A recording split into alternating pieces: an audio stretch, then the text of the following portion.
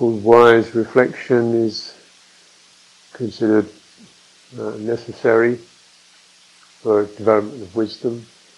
Wisdom is necessary for liberation of the mind, to reveal and challenge assumptions, attitudes that often keep these dispositions, these tendencies, these habits, sustain them. So with samadhi, with samatha, you begin to steady things and get some qualities of ease and unification of mind, and then with vipassana, development of wisdom, you look into that and you begin to understand the views and attitudes that cause rise to these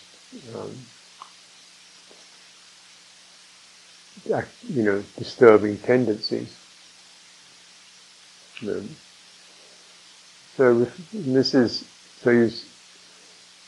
you learn how to think, which may assume you don't have any problem with knowing how to think, so you stop it. Is more the issue, but actually people don't necessarily know the fullness of thinking, which is twofold aspect. One is to place a topic in mind, and the other is to get a feeling for what it's about, take it into the heart. And when thinking is very fast, it don't take the time to take it into the heart. And often we don't necessarily place our thinking in line with or in ways that support liberation. A lot of our thinking is how to do stuff, how to get things going, how to do things, what we should do, could do, will do, how we'll work things out in the future or whatever, other people. But really this kind of thinking is about how do we liberate being rather than doing. And doing is part of that, but the understanding is the primary, what we're looking at is liberating the citta, which is about being. And the citta is often overwhelmed with all these possibilities of doing. Well, remember, all doing is guesswork. And guesswork is coming back to getting a real sense of one's motivation and potentials, which is much more, how is that? Well, where am I going? What's this about? What's useful? This requires pondering or evaluating. And these two processes, one, vitakka, bringing up a thought, or bringing up a concept, bringing up a notion, and then evaluation, vichara. How does this feel? Where's this going? What's the meaning of this? And what's the feeling of it? And the feeling of it will begin to make one aware of the roughness, the busyness, the smoothness, the attitudes in that, whether it's carrying qualities of agitation or stress or hostility or bitterness or loving kindness. It will reveal those qualities. It will also reveal the attitudes that support these, the direction of thought. So you begin to reveal the feeling of the thought, you could say that it's, you begin to notice whether it's affected by ill will, goodwill, fear, confidence, and so forth. And then if that what can be changed here? It may be just in that alone, one notices, oh well, why keep this unskillful, unhelpful, rough, painful, distressing quality going? Why don't I just drop that? And we can drop that coming into our body, breathing out, feeling the constrictedness or the agitation of it, and finding a place in the body where that breathing out, that just causes it to soothe and soften.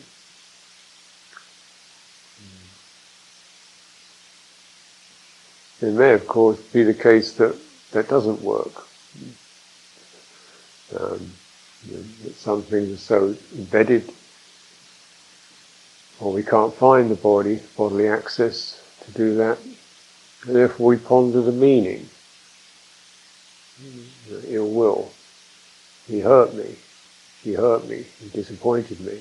I am no use. I'm of no value. Overall towards oneself. Other people don't like me. I'm not good enough. This is ill will towards oneself. Or, he's a nuisance. He's a waste of time. Ill will towards others. Not belittling, seeing people or oneself as an object. Object, we get ourselves in the crosshairs, you could say. We form an image of ourselves being regarded by others, or being regarded by our own attitudes. It's not coming up to what it should be or could be. This is, and we do the same thing with other people. Or we pick on some particular feature that is not agreeable, and we make that the total story of what they are. So in this way we create objects, perceptions, that are steeped in ill will, moulded by ill will. So if we begin to recognize this, or we create topics that are moulded by agitation, doubt. We create ourselves in this way. Am I this or am I that? What could I be? What should I be?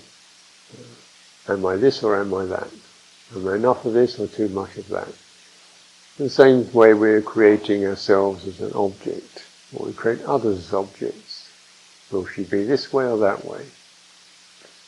And so on. So, and then we really need to, challenge that. Because once you create the object justifies the way in which we're regarding it. He did this and he did that, therefore he is an unpleasant person, I dislike him. But clear. Why? How could you possibly not dislike him?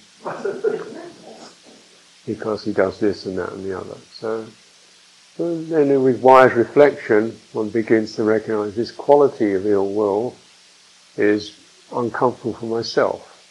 It's making my heart sour and bitter. This is no gain for me. This is a great loss, whereas I could feel, a sense of warmth, ease. That's much better. Why do I keep creating this object? I mean, not wise, perhaps, beginning question, but to begin to recognize anything you create as an object will be moulded by the attitudes that you have that are there at the present moment.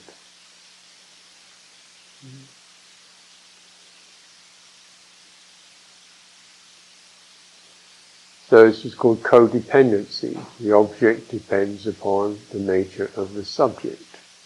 The object depends upon the energies and attitudes that are subjectively generated. And if we can have this sense of creating ourselves as an object dependent upon subjective tendencies of ill will or conceit or various things.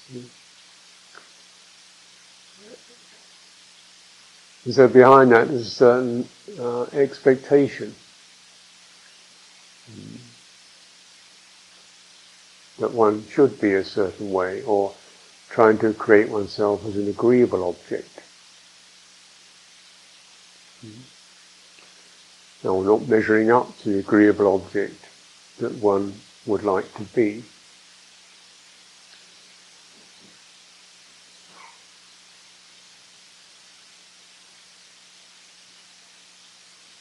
It's satisfactory, stable, constantly okay to everyone, to myself at all times.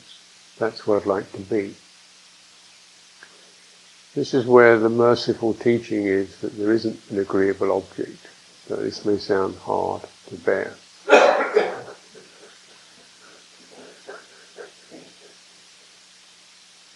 There are only phenomena that have a stressful nature. So even if one generates oneself or others as a pleasant, agreeable object, there's a sense of, I want to make sure it stays like this. I want to make sure it stays like this. Stress. Yeah. What if it wanes? I have been competent in intelligence. What if I lose it? I have been successful or attractive. What if I lose it? I have been liked by others. What if I do something wrong, they might not like it? So, the agreeable object itself is subject to stress.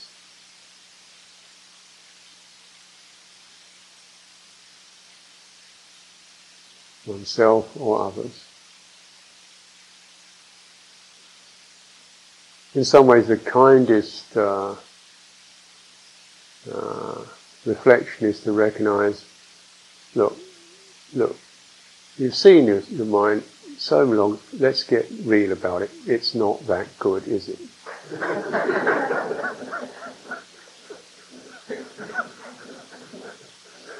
Not every mood is a winner. What do you do about that? And instead of generating these, expecting these objects, one's mind, one's body, one's emotions to be constantly satisfying and comfortable, you say, well, why don't I just become more compassionate? And maybe that would be more helpful. And placing less stress on it, less high standards, less fantasy of what it could or should be. In fact, get even less clear about it.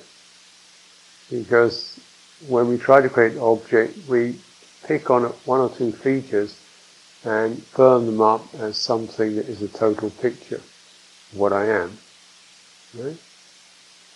But sometimes people can get very, very detailed and write essays in the mind about what they are,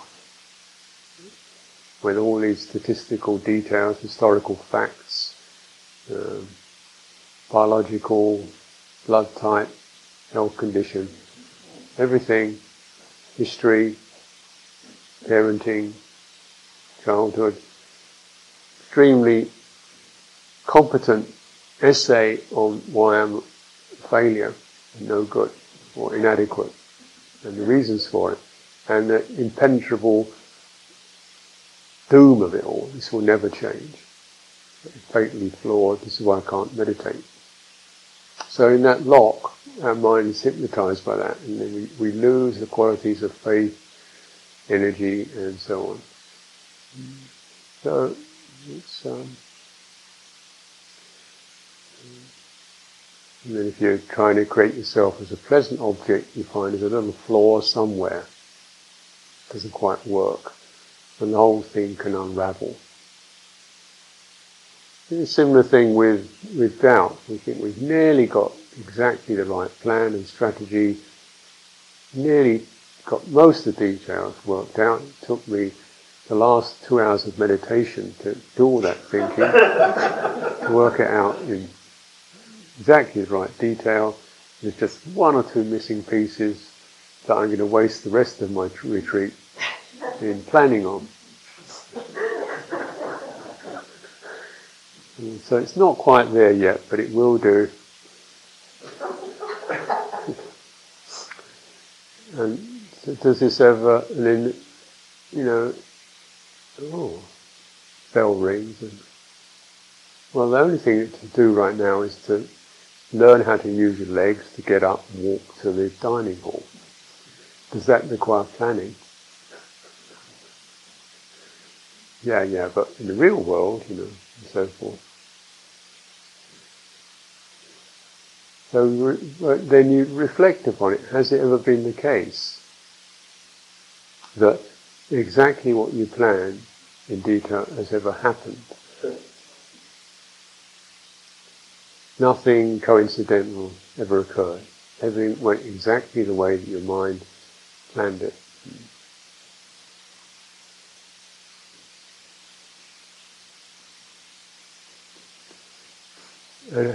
And in fact, we're rather blessed sometimes that it didn't, because miracles started happening, coincidences, lucky throws, odd things started happening that actually were rather beneficial.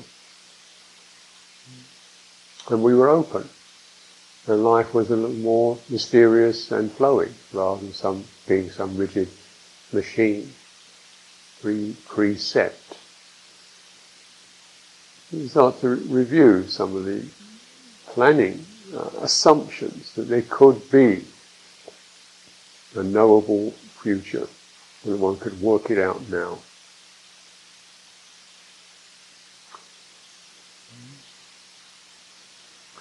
Instead, is understanding of Dhamma, what one is, what one could be or should be, what the future holds for us, is called kamma, action, subject to action. If one broods and ponders with a mind contaminated with worry and doubt, then this is exactly what you will create. A world and a self contaminated with worry and doubt. If your mind is affected by hostility, prickliness, grumpiness, irritability, as it does get, as it is, then you will create yourself, the world and other people who carry those qualities.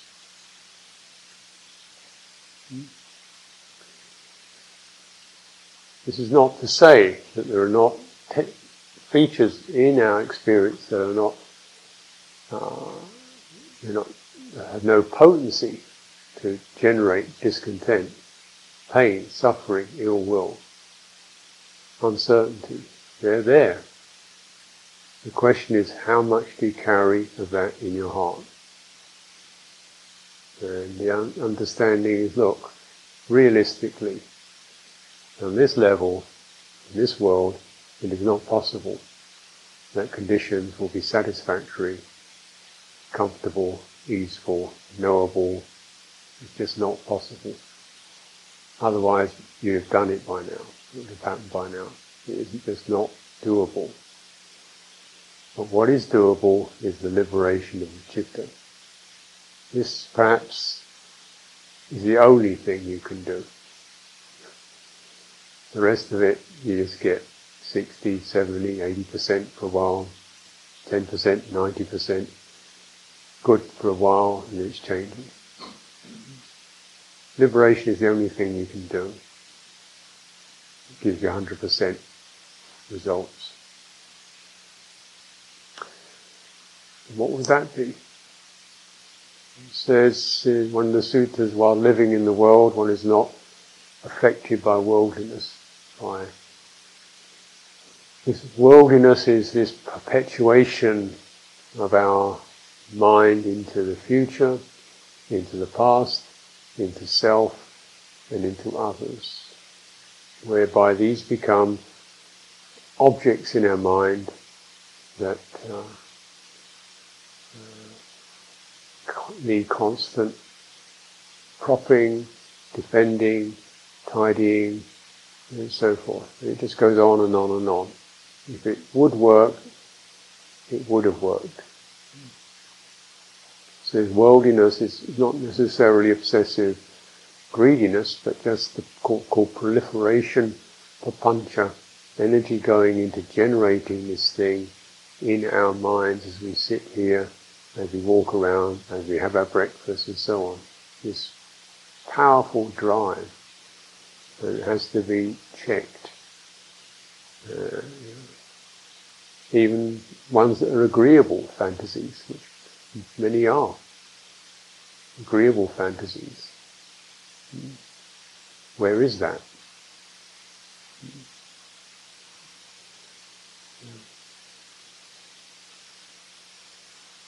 Now, clearly, when you consider it, you can't be any object of your mind, because that will only ever be half or less, of the picture, isn't it? Because the object in your mind is being created by your mind, isn't it? So the object can only ever be, at best, half of the totality of your being. Half of it is going to be that which is generating that, isn't it? You can't be an object. You can see an object, you can think an object, you can touch an object, you can't be one. Your experience is of an activity that's generating objects. Your experience is of an activity that generates an image of myself, of her and him, and future and past. That's your experience. So in citta, we come into the totality of our experience, not obsessing with the objects it creates. This is not to deny that the object creation is it's not of any use, but it is just, that's that. And if we don't get to what is creating them, then this is called lost in a world, creating a world and getting lost in it. Not conducive to liberation. In fact, if we begin to focus more consciously and clearly on the subjective qualities, there's a possibility to calm, release, adjust, let go of our world. This is possible to a greater and lesser degree. But to do this, we have to keep tackling the assumptions that we could create a satisfactory world. Don't misinterpret that. It doesn't mean that right action isn't helpful and necessary, but right action is essentially focusing on the qualities of good effort, good intention, skillful speech, just as they are, bringing them out. So it's very much flow-oriented rather than goal-oriented. Rather than, I want to arrive there, the sense is, well, if you travel in this way, then you will arrive at the direction that's determined by how you're travelling. If you're travelling on the goodwill express, you're going to arrive at a place of goodwill. If you're travelling on the, restlessness and doubt, express, that's where you're going to go to. Pretty straightforward, isn't it, in many ways? You get exactly what you wish for. How wonderful. Why do you wish for so much suffering?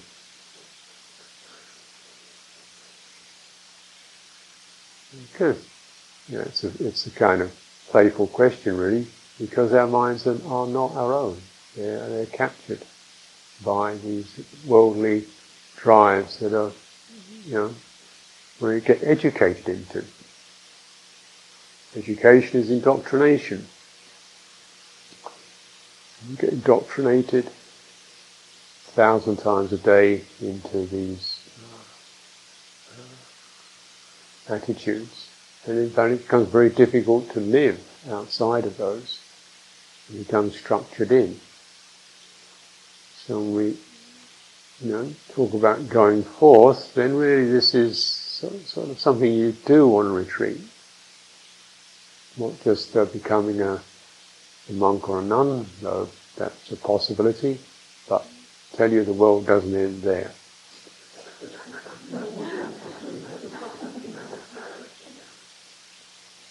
Plenty of room to generate self and others in that one. But maybe there's a little more leverage on that. It's less structured in.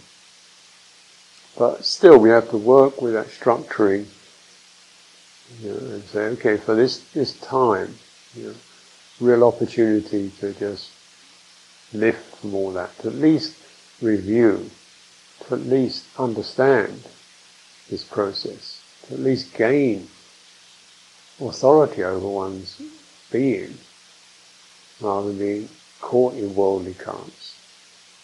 So this is a certain, urgency to do that. Because karma is accumulative. The more that the mind follows those habits, generating habits, the deeper they get ingrained. That's what habit is. We get addicted. So there's a certain urgency to acknowledge those habits. So whatever object is created, well, in a way, that's okay. At least you're getting some perspective on the nature of the object. If you step back and ponder it, it's giving you a pretty clear readout on what your mind is doing.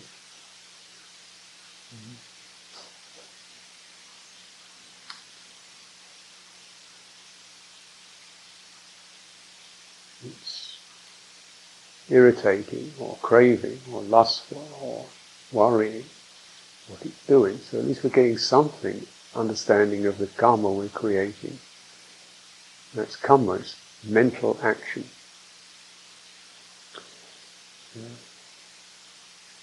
Is it possible to just in that to sense, this is painful, it's not worthy of me, it's not going very useful.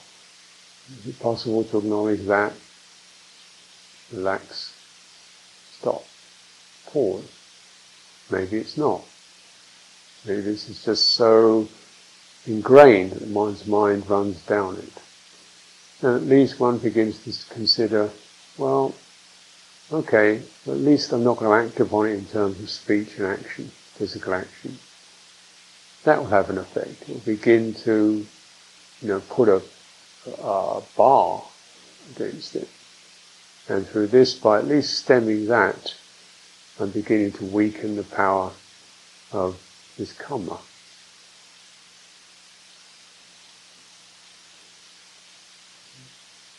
This is actually a merciful teaching. What we can't do in meditation alone, we at least see what we can do in terms of curtailing actions, body and speech, that support. And in that going against the grain, it's possible again for insights to arise from moments of having resisted it, having used resolution to withstand that. The tide can drop. And sometimes it's just that, just like that. Mind is out of control, swept away, and we just patiently bear with and refuse from acting upon it in terms of speech or body. And you find, where does that occur? Where is the resistance to it?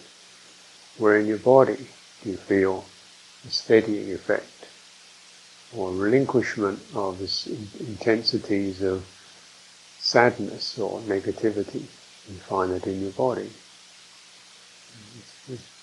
And something that resists that, something that checks that.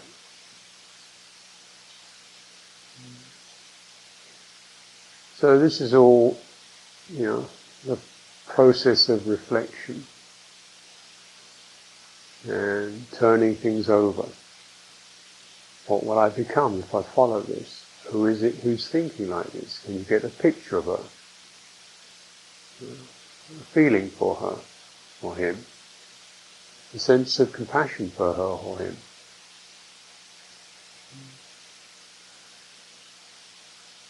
Something you can get in the mind's eye, say, sort of soured or twisted or frantic being, and rather than think this is myself, this is like a trapped being. I want to experience some compassion for it. These are the kinds of contemplative exercises that one can cultivate. Then you can reflect, conversely, I have been offered goodwill. I have been, for a minute, for 5 minutes, frequently in my life, I've been offered goodwill. I've been offered generosity. I've been offered, support. Oh, how is that? Who is that? How does that one feel? I have refrained from killing or stealing or lying or sexual misconduct. How did that feel? Who is that one? So we can pick a thought, topic like that, it's vitakka. It's more like just a topic, and then ponder, how does it feel? How is that? What is the meaning of that? Is it the case that some qualities that you bring to mind cause a kind of stopping of the current? Some topics that you bring to mind, as you ponder them, cause a cooling and easing. Some topics that you bring to mind cause a quality of forgiving and compassion. So this process of thinking, in many respects, is to be cultivated.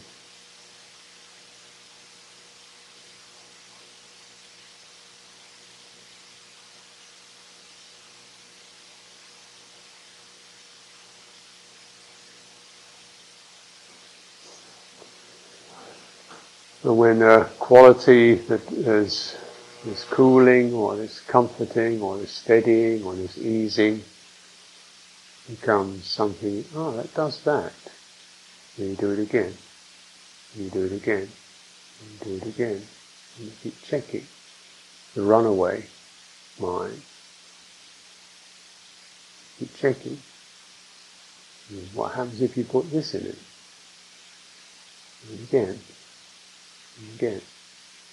Reflecting again and again.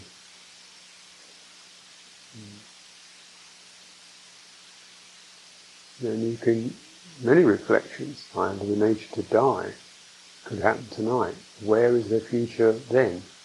You put that one in, it blocks, at least temporarily.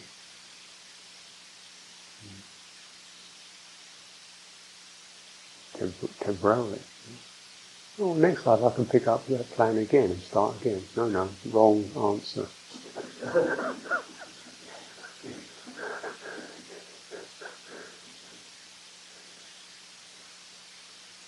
And there's that moment when we experience a sense of vulnerability and hopelessness and I've got no security. No agitation. Now your mind is here. It has not left you. Your awareness has not left you. That is your refuge. Your being has not left you.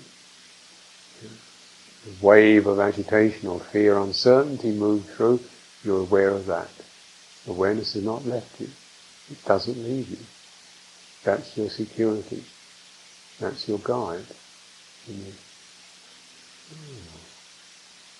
then, if I do die tonight, I'd like to linger in gratitude or contentment or forgiveness or clarity. I'd like to linger in that.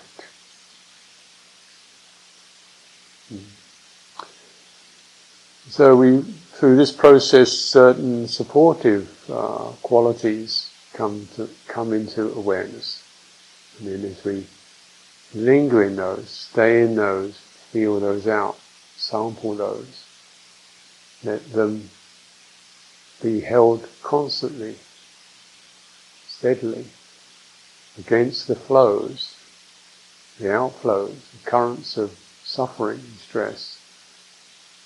Then the turning of the tide can occur. Which is called one who enters the stream of Dhamma, knows that the tides can turn, has felt the tides turn, has experienced themselves as not themselves. It's just something they have to work with.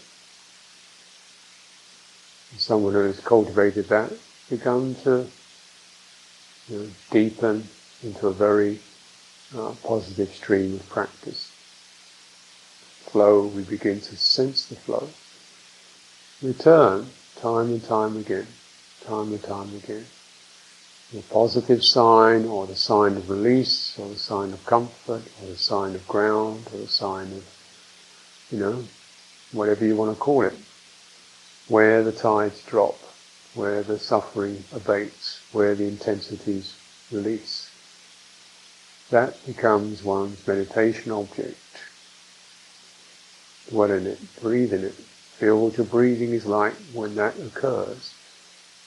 The sense of the space around and through your body, the energy levels when that occurs, the qualities of materiality, the energy bodies, what occurs when that occurs. And this way you deepen and add the dimension to that. You build it up, you invest it, make investment of that. And then that becomes like a more solid refuge and